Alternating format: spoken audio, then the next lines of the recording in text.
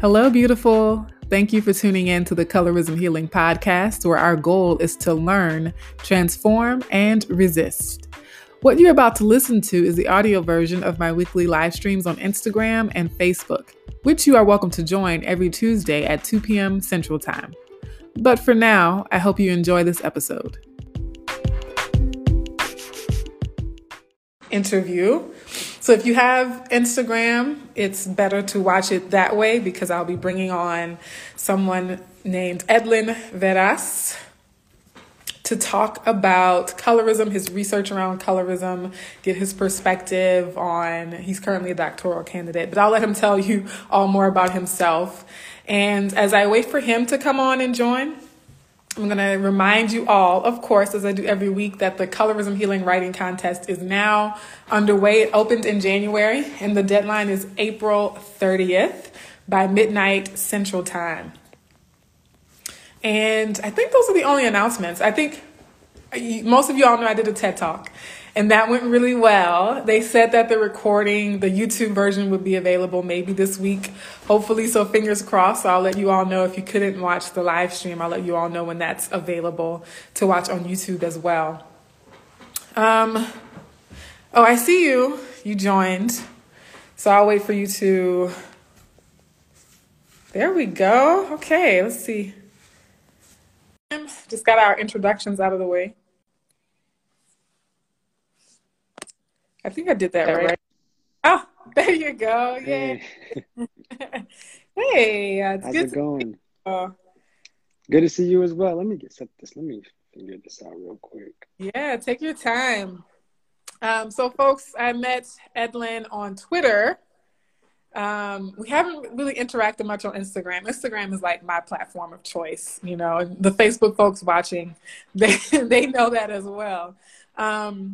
But you know, it's rare to find men in particular who speak on colorism, who have interesting perspectives on colorism, but who are also like proactively discussing colorism. And so I was really impressed when I found your Twitter page and then to learn that you're working with Own Your I Am, right? An organization founded by Raven Roberts to raise awareness about colorism. So I'm excited to jump into all of that. But we'll start by letting you just introduce yourself and tell people who you are.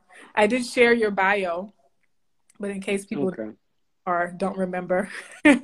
Yeah, so as Dr. Webb said, my name is Edlin Veras. I'm a doctoral candidate at the University of South Florida. I study racialization processes in the U.S. and in the Caribbean.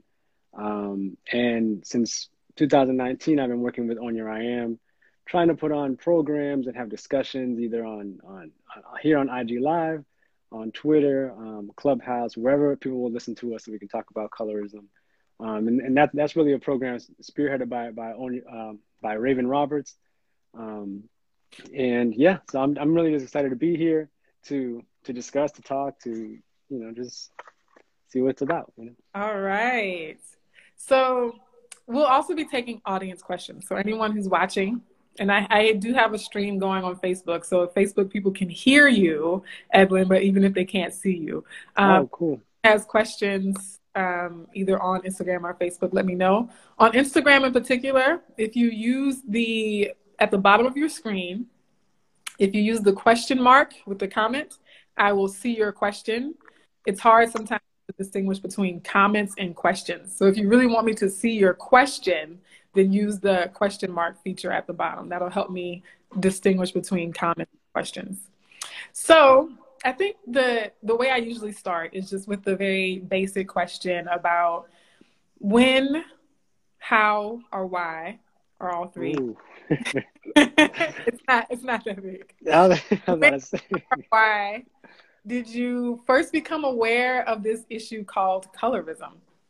Oh, yeah. So I think I was 17. I was 17. I had just went away to college, and it was an ice cream social. And I introduced myself to this young woman, and she's like, "You lighter than a brown paper bag." And I said, and then that kind of stuck with me for a little bit, and I would later find out that kind of terminology and that where the history of that where that kind of originated, and it just fascinated me. And then my own kind of family background from the Dominican Republic kind of has an interesting race ethnicity dynamic as well. Um, so yeah, I mean, ever since then, I kind of really just dove in head first and realizing moving from South Florida, so Broward area. If I don't know if anyone's familiar, not too far from Miami, to then going to Atlanta, the deep South in a different type of way. Really kind of unpack some interesting questions about skin tone in a way that were always relevant, but were relevant in a different way in Atlanta. And from there, I just kind of dove into it and been studying it and living it ever since. Okay, so now I have all kinds of follow-up questions that you said. Yeah. So I kind of, what I love, what reason I love talking to people from all around the world and different backgrounds is the comparative analysis. And I know I can use words like that with you. Yeah. Of how colorism shows up in different places, right? And so could you talk more about that difference? Like, why do you think Atlanta is different from South Florida? Like, unpack that a little Oh bit. yeah, sure. So in in South Florida, there were a lot of folks from all over Latin America and the Caribbean. So people were primarily identifying other folks by country of origin, is what I found. So, oh, you're from Jamaica, you're Haitian, you're Bahamian, you're Bayesian, you're this, that. And skin color was definitely there, right? But it was, I don't want to say secondary, but it was a little more in the background. In Atlanta, it's like, okay, you black and you white, and then you something else. But like, and then the gradations of blackness kind of was at the forefront of a lot of conversations. So while nation of origin was important in Atlanta, it wasn't nearly the same as it was in South Florida, where again people were more readily identifying and being identified by their parents' country of origin and things like that. So in Atlanta, it was a lot about um, yeah, skin tone, where you fell, as a black person, where you fell on that kind of spectrum, and then it became, how you hot yellow, all these things, um, and yeah, that I mean and then learning the history about those different locations, right? So Miami has this kind of global is a global city, right? It has gotten these migrations from all over. Atlanta does have migration as well, certainly. Um, but again, the different type of deep south. I always like to, you know, geographically speaking, Miami's further south than Atlanta, but it doesn't have the same feel. It doesn't feel the Right. same when you Right. walk into an all white establishment or something. So I always talk about that. That's such a good point. You're right. Like Miami is further south, but it's not the same south, not the same. Right.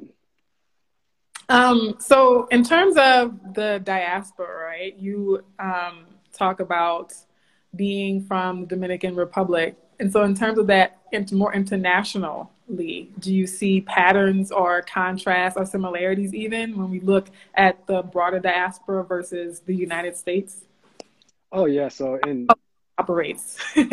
yeah. So in a lot of ways, I always tell people that while race may be a little different in different places, colorism remains about the same, where people with the darkest skin color are going to be, on the lower levels of society in terms of access to resources and so on and so forth. So in that way, it's like pretty similar. You can go anywhere, you'll find the darkest folks, even in predominantly black countries, right? The darker skinned folks are going to be disadvantaged. Um, so I always found that kind of constant. I think what's interesting is the countries that adopt or don't adopt kind of the one drop rule. So you can have people, you can be born into a family where both parents are visibly black, or maybe one parent's visibly black. But if you come out a different color, if you're not unambiguously black, then then you're not labeled as black in that country, or you're not recognized as black, right? And that's a social construction of race that we all know about, and race is going to show up differently in different places, so that's always interesting. Um, and then, of course, a lot of the conversations that come up around in my research and even in other places in Latin America, the discussions about how money lightens. So there's a saying there's a saying in fact, one of my interviews in the Dominican Republic, he says if you are black and you have money, they call you a black man. If you're black and you don't have money, they call you Haitian. So in that respect, there's a really interesting dynamic between race, ethnicity, color, in Wow. ways that I don't see in, other places. But that is really, deeply intertwined and embedded in the social fabric of the Dominican Republic. So there's a lot there to unpack, and I'm excited to continue to write about that as I try to finish this dissertation. Go, you can do it. Thank you. Um, so I'm thinking about your research in the diaspora, and what would you say are some of in terms of the continent itself, right? Have Mm. is this a part of your research when you're thinking about the diaspora? Do you notice any particular patterns coming from the continent itself that carried over with us as we, went for various reasons to other parts of the world? hmm and so patterns with respect to what? With respect to culture or Uh, other co- things? Ideas and attitudes about skin tone and or even features and hair and that kind of thing. Okay. So you know what? Again, I'll draw from my research and thinking about when I asked folks, for example, where do Black people come from? Like, where if they had to tell me, someone who doesn't know anything about this place, where would you say Black people come from? And surprisingly, a lot of folks were like, I'm not really sure, but I think Africa, maybe Africa.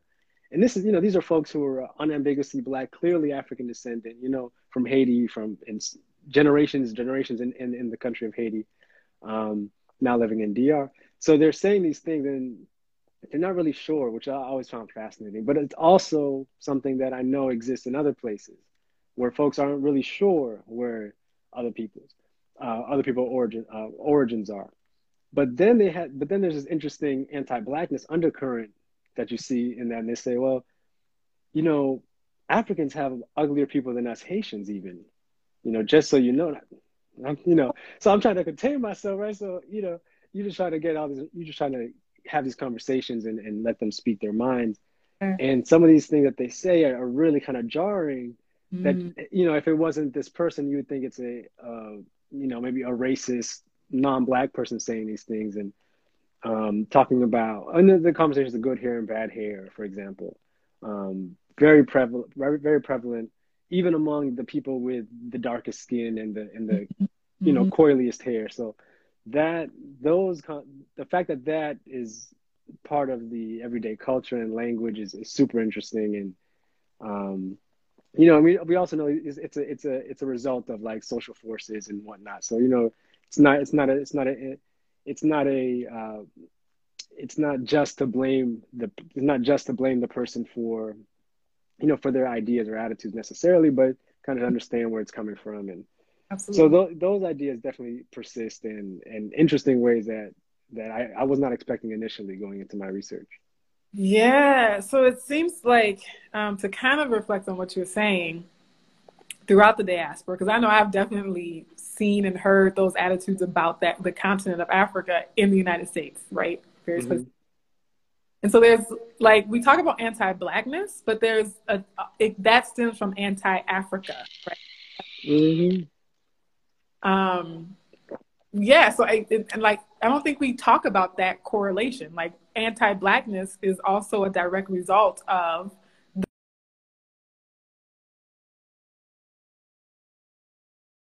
like that. Um, so I kind of want to shift gears and talk about gender.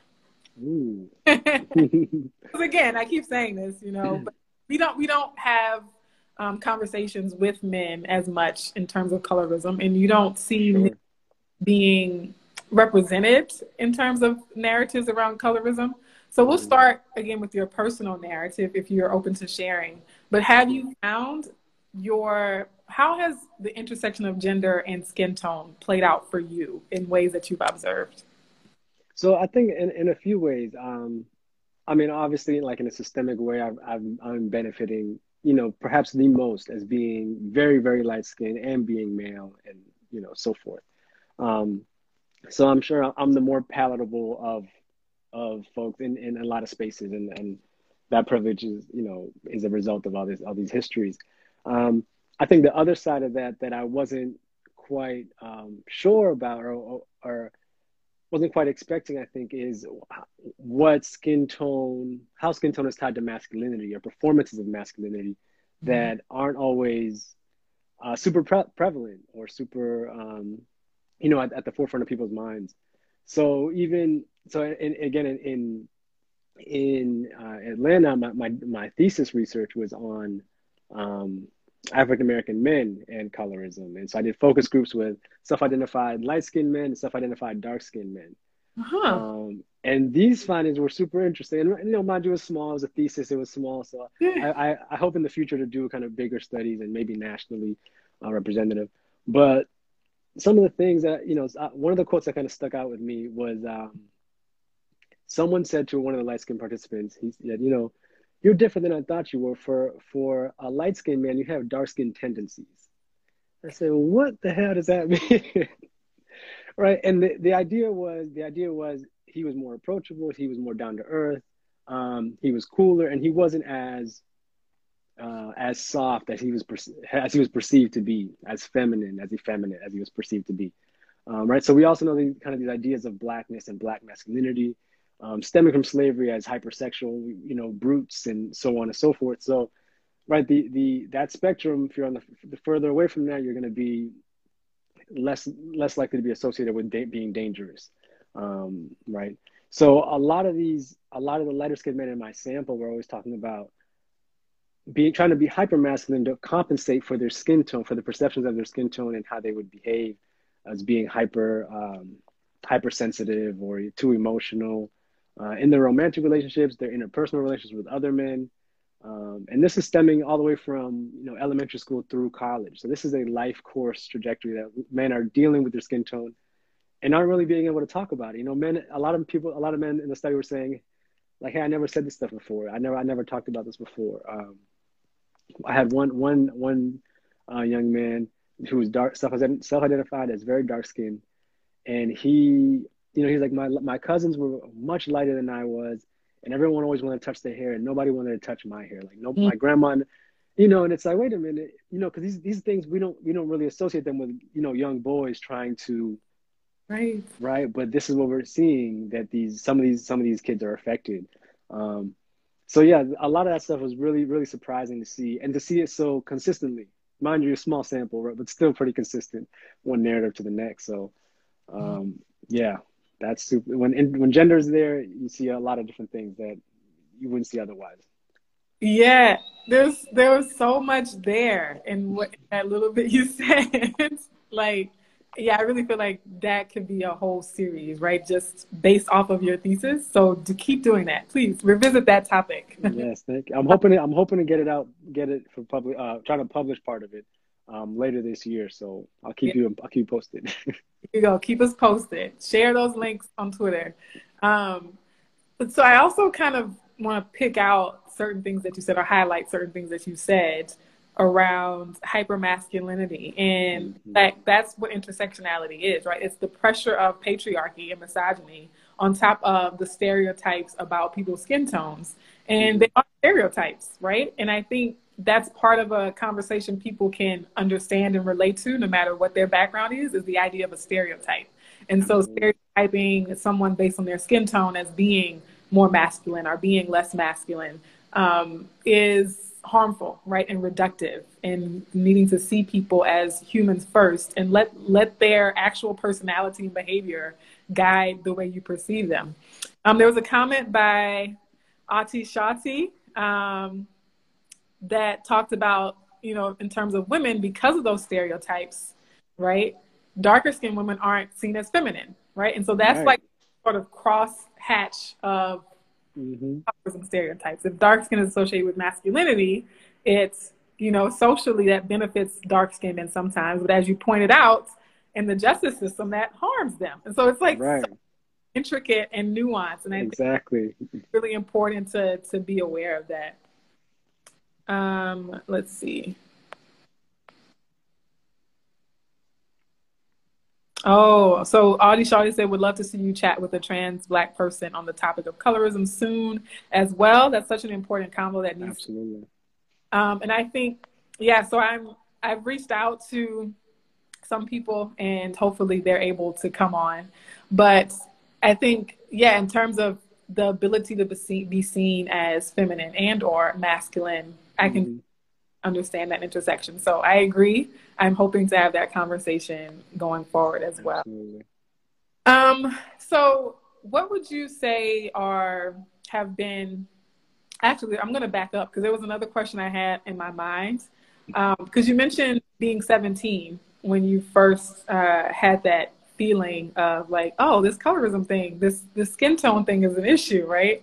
Um, Hmm. what did you experience before then, like growing up? Like, now that you have hindsight, right? So maybe you weren't conscious of it then, but now that you have done this work, are you able to then reflect back on your own childhood, the preteen years, Hmm. and see things differently in terms of skin tone and color in your family or community?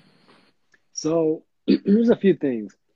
I'll say, oh, let me say this. Before I moved to Miami, I lived in New Hampshire. So we're in the, I get that reaction all the time. So we're talking about, a town that was 96 to 98% white. And I was called all types of obscenities, right? N-word, this, don't belong here. And then back then I also had a very thick accent. So I had Mhm. all these things that were working at the same time. Um, and to that end, you know, I in retrospect, I'm able to see kind of like the that stuff build, I guess. Again, and then when I'm getting to Miami, like a very different kind of multicultural experience. Again, not to say that that stuff wasn't there. Um, so it was kind of like that earlier on, I guess in my childhood, it was just like us against like, not against like, but us, and then there's like white people. Like it's kind of like that because that's what all was around. Um, and then again, it changed in Miami. Now there's a second part to that question that's escaping me. Um, what was Uh, it you said? I think I was just asking, like, now that you have that Oh, that's confidence. another thing, right? So then I was also able to pick up on different conversations that I overheard as a child, right?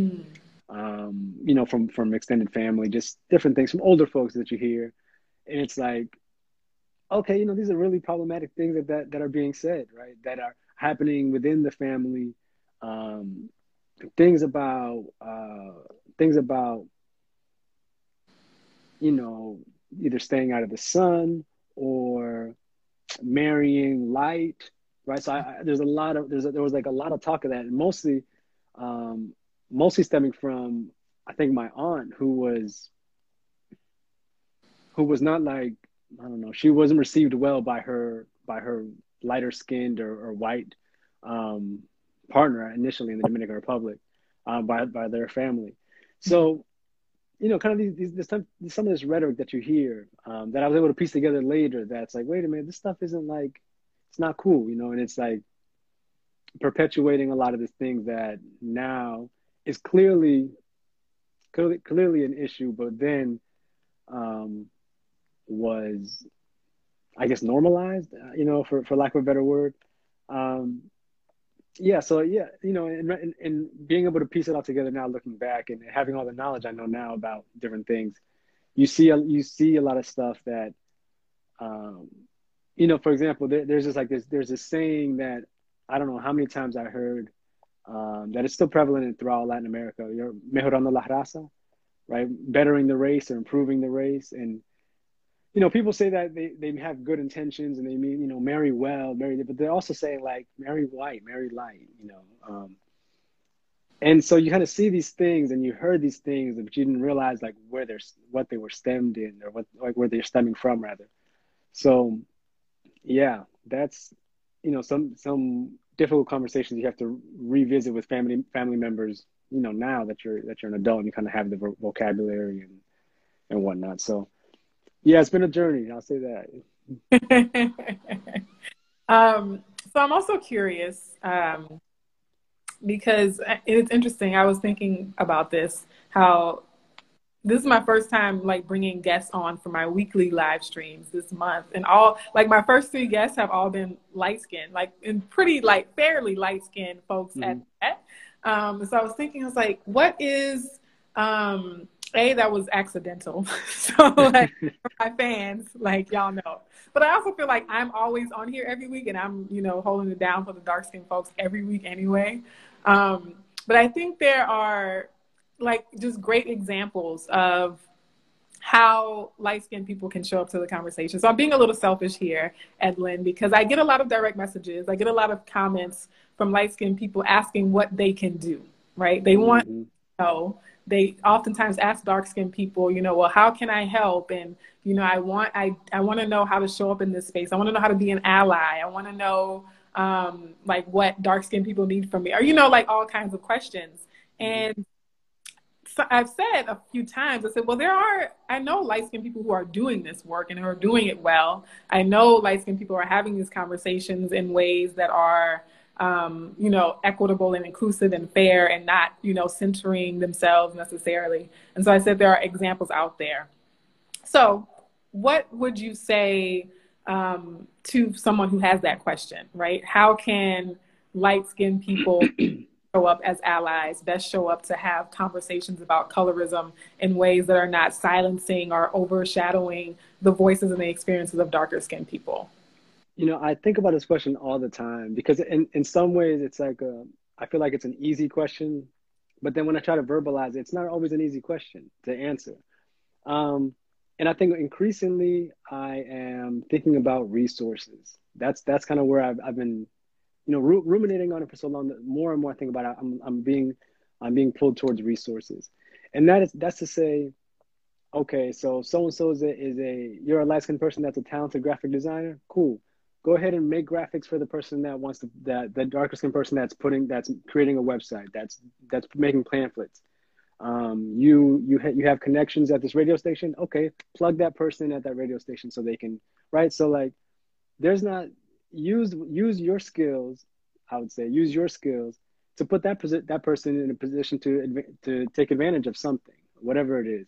If you have access to a space and you know that this person has an upcoming talk or an upcoming event they want to host, put them in the space, right? Facilitate that space for them. Facilitate a free or significantly bargain space, right? Money, resources like are actually important.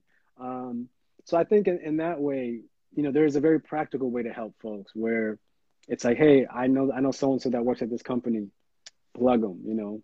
Mm. I think in a more abstract, but equally as helpful and beneficial way, is showing up for events, learning, doing the homework beforehand.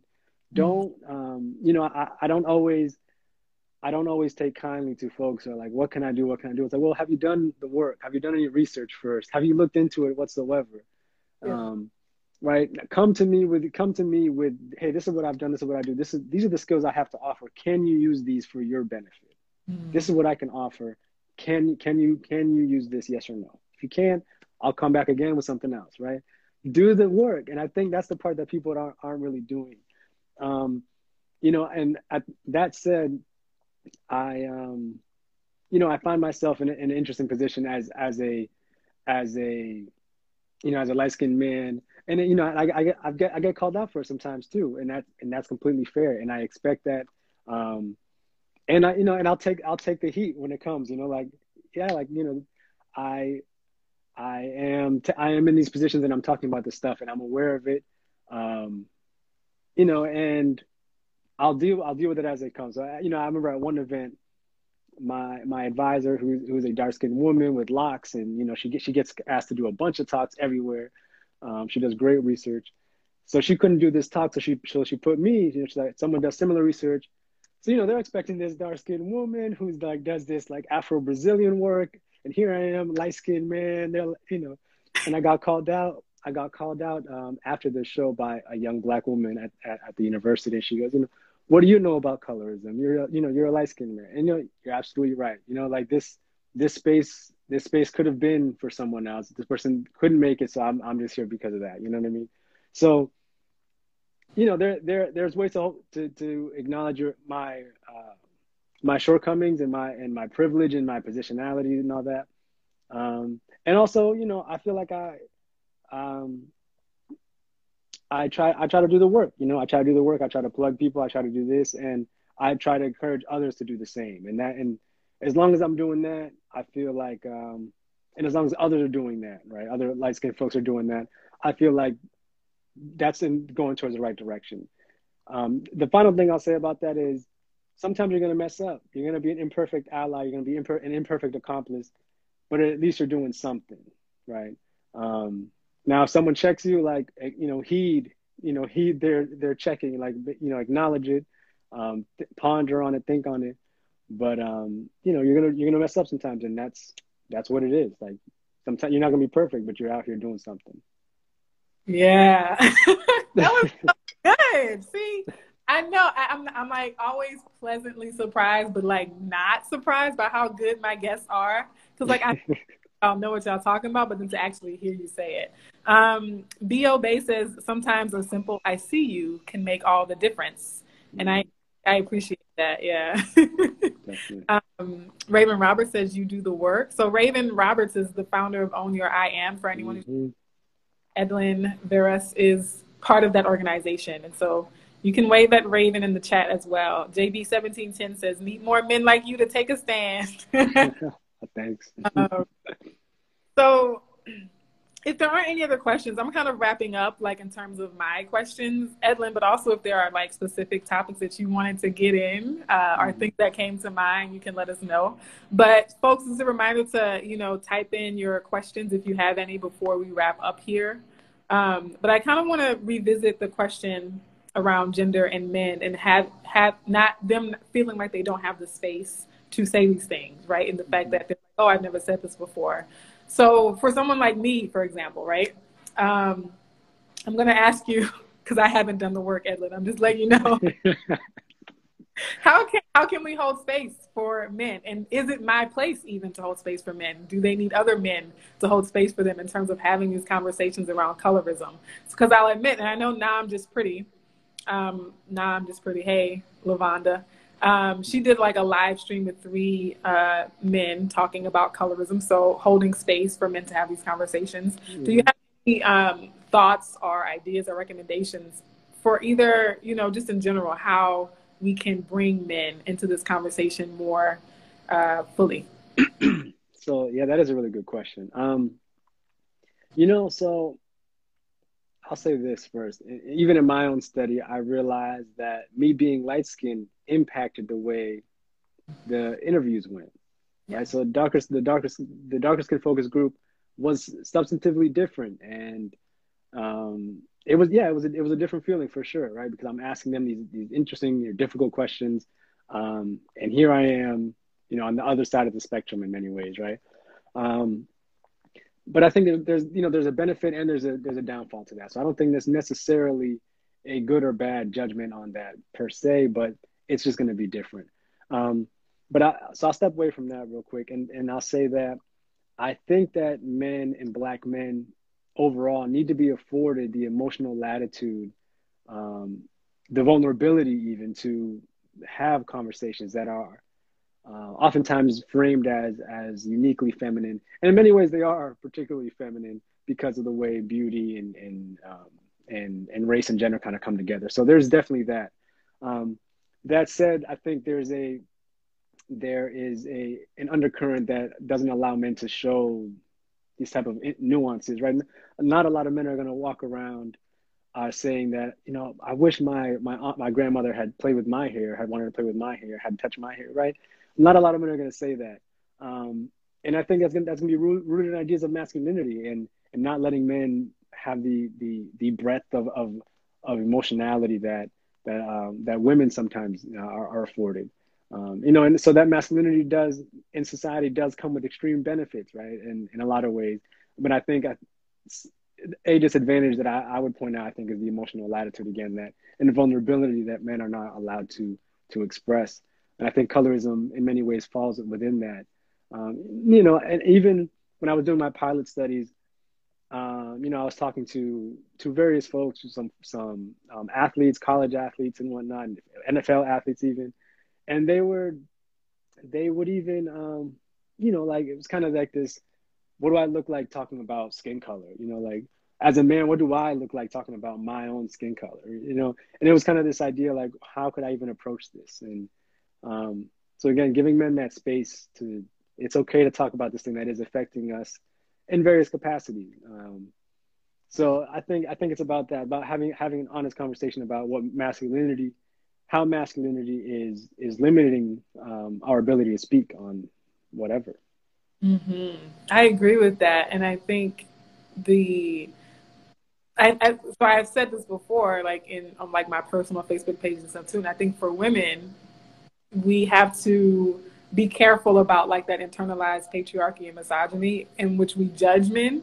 So like other men judge men for expressing emotional things, but women Hmm. don't judge men, right? We also roll our eyes if a man, says he was hurt at age 10 or something like that. And so I think there's just even in our comportment and our demeanor around a man who might start to cry, for example, or around a man who's sharing a vulnerable thought or feeling or idea, sometimes rolling your eyes or like being like, like, why is he? So I think subtle things like that can even invite people to be honest and to be open as well. Hmm. Thank you for sharing that. We do have some questions that came in, and y'all know Okay. I love my folks, so I gotta ask some questions as well. Sure, sure. So the first one from Armando Rivera, 1989, aka Jorge, who was on last week, says, Okay, "What okay. do you deal with colorism in your familia?" And I know you kind of touched on that, but maybe just like a quick revisit of that. Yeah, yeah. So I think what's been most effective for me is kind of asking people like, well, why do you think you're saying that? Or whatever the comment is, right? Oh, so and so is, you know, is attractive for being dark skinned, for example, or for a dark skinned person, that person's attractive. It's like, okay, well, what do you mean by that? You know, is the assumption that, you know, X, Y, Z, and then having people really question it, like, oh, because you know, a lot of times people are growing up with rhetoric that they don't, not that they don't understand necessarily, but it's so ingrained that they're not fully aware of the impact necessarily. So I think questioning, being able to question them on the motivations or their what they're trying to portray has been useful for me so far. Awesome. I think that, yeah, and that's also like a less confrontational way to do it too, by asking a Hmm. question. Like, why do you think you're saying that? Or why do you think you feel that way? Versus like, you're wrong, even if they are wrong. Right, Like and sometimes it's oftentimes not they the best are. thing to lead with. Exactly. But also, I feel like even as being a teacher too, when we start with questions, people integrate the information more when they come to the answers, when they have that epiphany moment for Exactly. themselves versus being lectured at. So I think that's great advice. This is something we haven't touched on in this discussion, even though we've been talking about gender and that sort of thing. Hmm. But I'm just living says colorism in relationships question mark. So what are some of your, I know that's a big topic, but what are some of like your overarching observations about how colorism plays out in relationships? And I'm assuming romantic relationships. So you know, there are kind of two kind of almost competing streams I think I've seen. So I'll revert back to my focus group study, and the light skinned men are like, all women, they want a masculine dark skinned man, which is not going to be the light skinned group. And the dark skinned men were saying all the light skinned men get all the women, right? So someone's lying, you know, and it's not really that somebody's lying, but so Hilarious. there's right, there are some undercurrents going on, right? So there's ideas of masculinity that are attractive to women, right? Assuming a heteronormative couple, um, and there are ideas of masculinity so that would benefit darker skinned men. There's some ideas around beauty and aesthetic that would benefit lighter skinned men, right? So there's these kind of two competing things. Um, you know, so one of the men said they always say tall, dark, and handsome. They never say tall, light, and handsome, right? And that's, you know, right? So there's these kind of these things. So that's just from my study. You know, I think the research will show that on average, lighter skinned folks are more likely to be coupled and marry and so on and so forth. And women fare better in the marriage markets and whatnot. But I think there's definitely, you know, these undercurrents of masculinity and colorism that kind of are at play at the same time. That's a great question, though. Yeah. I also, so when I think of, there's, for the darker skinned men, I think featureism it becomes like a really, Mm. because the darker skinned the darker skinned men who are seen as like the heartthrobs, who are seen as like the gorgeous Taye Diggs, even a Tyrese, even like a Kofi Cerebo, their features are very chiseled Right. out in a lot of ways, versus other dark-skinned men who are considered ugly, right? And who would not Mm-hmm. garner that kind of admiration and attention because of their features. If you think of like Sterling K. Brown, a friend of mine, June. I know June usually watches, but I don't think he's watching today. Sterling K. Brown, because he has like bigger lips, right? And like a Mm-hmm. bigger, right? The people are less likely to compare him to like a Taye Diggs or Mm-hmm. he's even. And then even Right, the right. image thing, right? Like a lot of times they are, you know, chiseled and have all these other things going on that Mm-hmm. contribute to their idea, their version of beauty or attractiveness as well. Absolutely.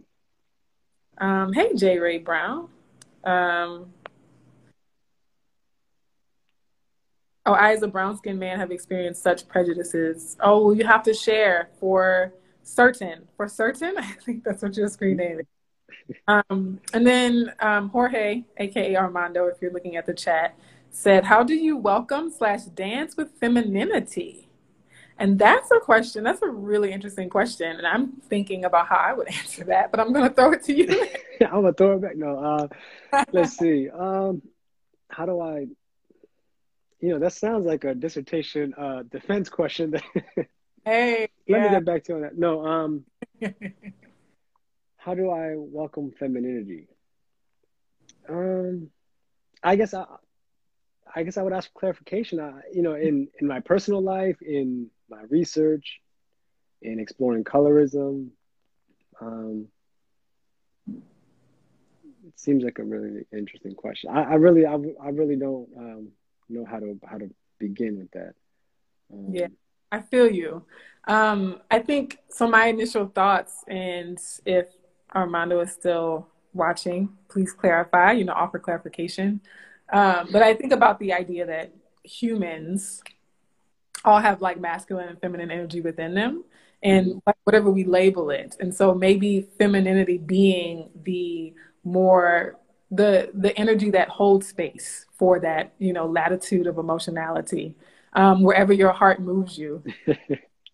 Okay, philosophy. All right, let's see. Hmm.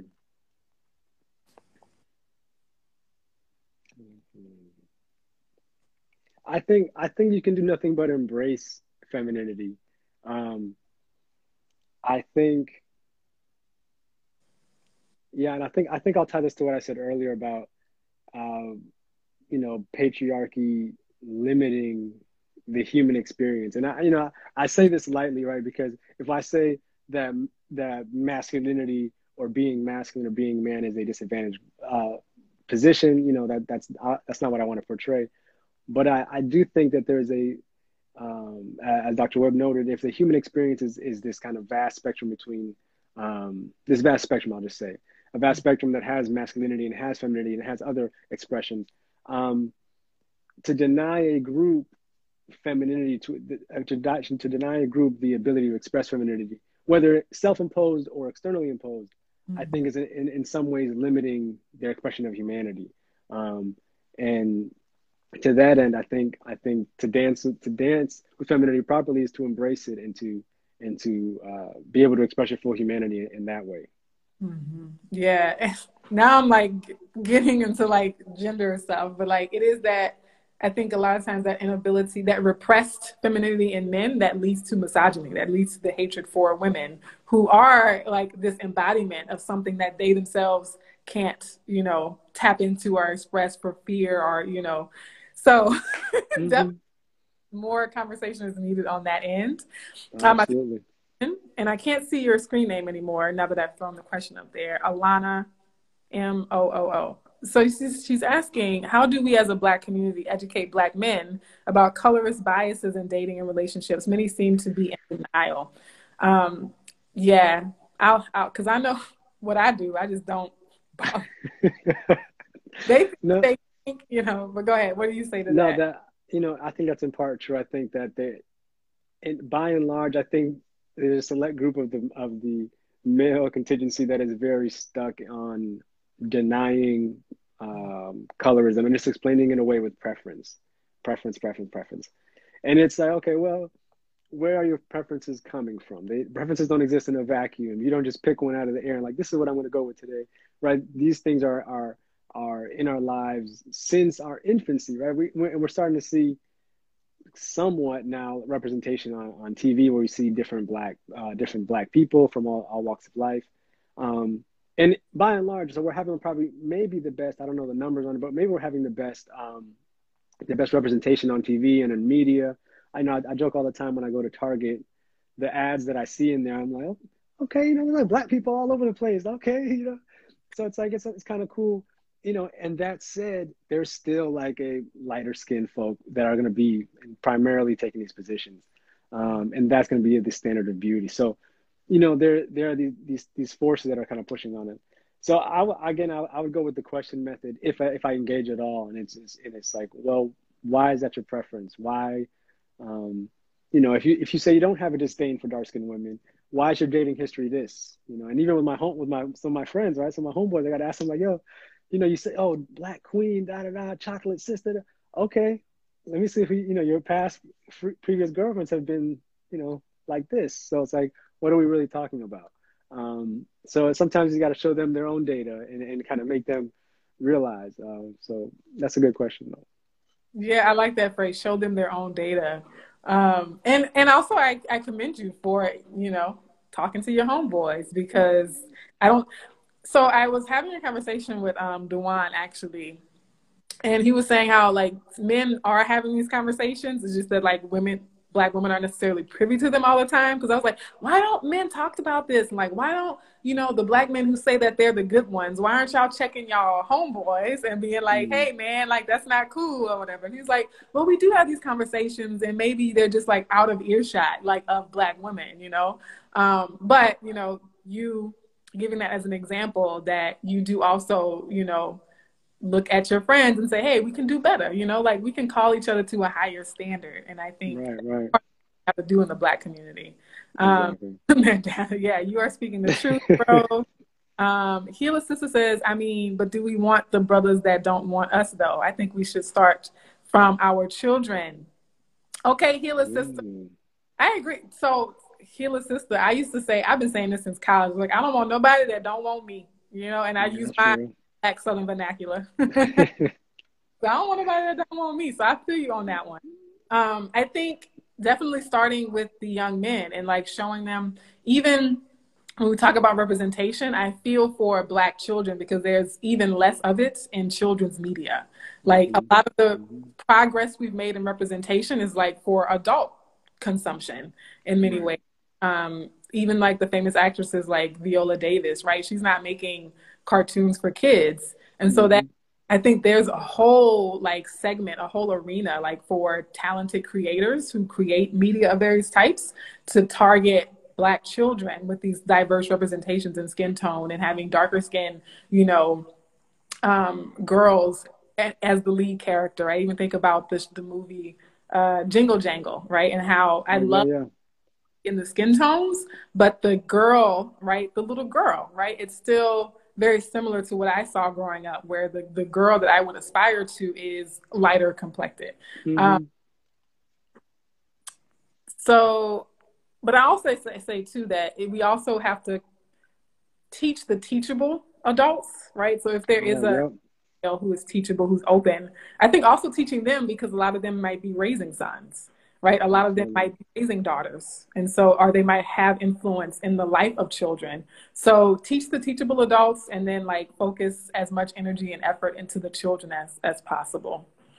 This has Absolutely. been a riveting conversation. The group It has.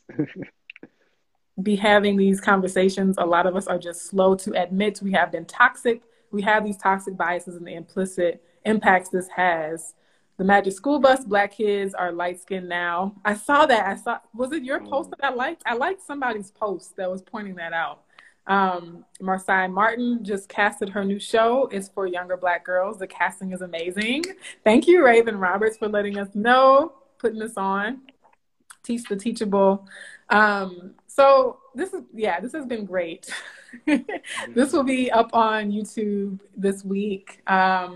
But any last thoughts before we go? Thank you for joining, and I will be bringing Raven Roberts on, your partner in Own Your I Am, to talk as well. So for folks who want to learn more about the organization, I'll be talking with the founder at some point soon as well. Yeah, yeah, this has been really great. I'm happy that we had the opportunity to do this. I think and I always joke that I'll sound like a broken record when I say this, but I feel like if there's one thing you leave away from going to anything where I am, where I have spoken on colorism, it's that we have to think about colorism systemically, right? So oftentimes we have these conversations and we're talking about the individual, micro, and interpersonal, and that's important and real. And, the day-to-day is very, very important. But we're talking about material consequences across time and space that are influencing the life chances of people, income, education, incarceration, so on and so forth. So this is a real issue that we have to hold to the same esteem, the same serious, same gravity as systemic racism, and that's where I think we'll start making headway when we can do that kind of consistently. So that's the last thing I'll say on that. And thank you so much for having me, and I can't wait for you to speak with Raven when she comes on here. She has a lot of great stuff to share. So yeah, you two are gonna be great. Yay! Oh, I'm going to be on your platform as well. That's So, right. That's right. So we're having you on soon on a very interesting discussion on futurism, and current events and whatnot. So I cannot wait to have you on. Um, yes. All right. I was pointing to my wide nose here when you said futurism. oh, I was like, that got something on my nose. Is that what you're talking Oh, about? no, no, no. I was not signaling. I wasn't signaling. But everyone in the chat, unfortunately, Instagram doesn't save the chat, which is like terrible because the chat is so awesome. Yeah. But thank you all. We see y'all and all of your questions, comments, feedback. And yeah, I'll let you go. I know. Oh, one last little plug, if I could. For all of you that don't follow us at Own Your I Am on Instagram, we are at Own Your I Am, and also the same on Twitter, Own Your I Am.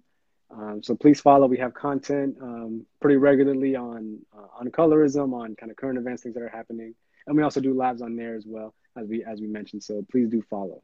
Yes. And you all accept stories, right? You all invite Oh people to yeah, we stories. we accept. You can DM us with a topic or concepts or things that you'd like us to discuss, and we'll take kind of a poll to see where the pulse is, what people want to hear, and we'll bring it to you all live.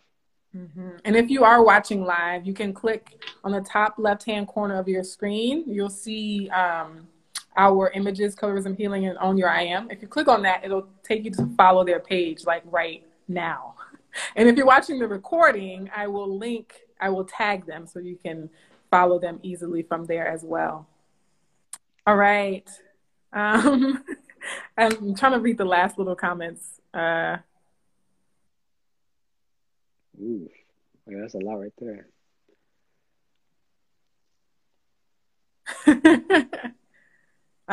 Okay, so yeah, Missy Camille, I see you. She said, I don't want half the ones that want us because they treat us as a fetish.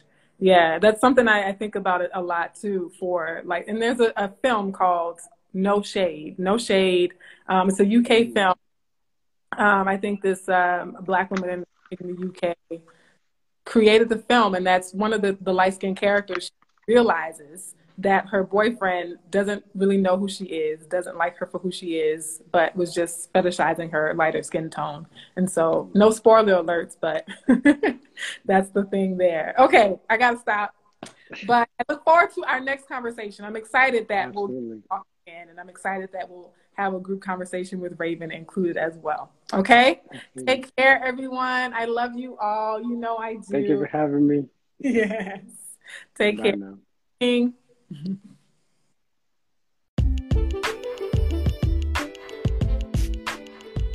Thanks again for listening. Please remember to hit the like button and share this episode with a friend.